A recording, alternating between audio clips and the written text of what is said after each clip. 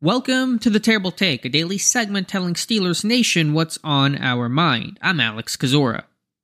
The Pittsburgh Steelers trimmed their roster from 90 to 53 yesterday, and normally I would use this space to give my reaction to it. But because this roster is so fluid, at the time of this recording, the Steelers are still carrying two punters. I don't want to say something that's no longer relevant by the time you listen. So, be sure to check out the regular Wednesday episode of the Terrible Podcast for my thoughts on Omar Khan's initial construction of things. Instead, I'll pivot to a broader point. One of the team's main agendas Wednesday is to put together their 16-man practice squad, and I love that it's expanded and stayed that way post-COVID, 16 men. Kevin Colbert touched on this in a Sirius radio interview yesterday, and I could not agree more. I'm all for players getting as many chances and opportunities as possible.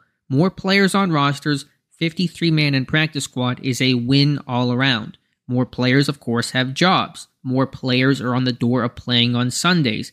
Teams have more flexibility, can better deal with injuries, and it's less likely a player gets cut because the team needs numbers at a position they're short at.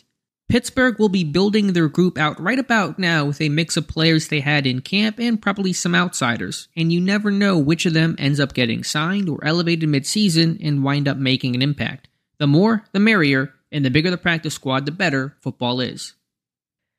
Be sure to follow us at SteelersDepot.com and check out episodes of The Terrible Take every day at 5 p.m. Eastern Time. And check out The Terrible Podcast with myself and Dave Bryan every Monday, Wednesday, and Friday.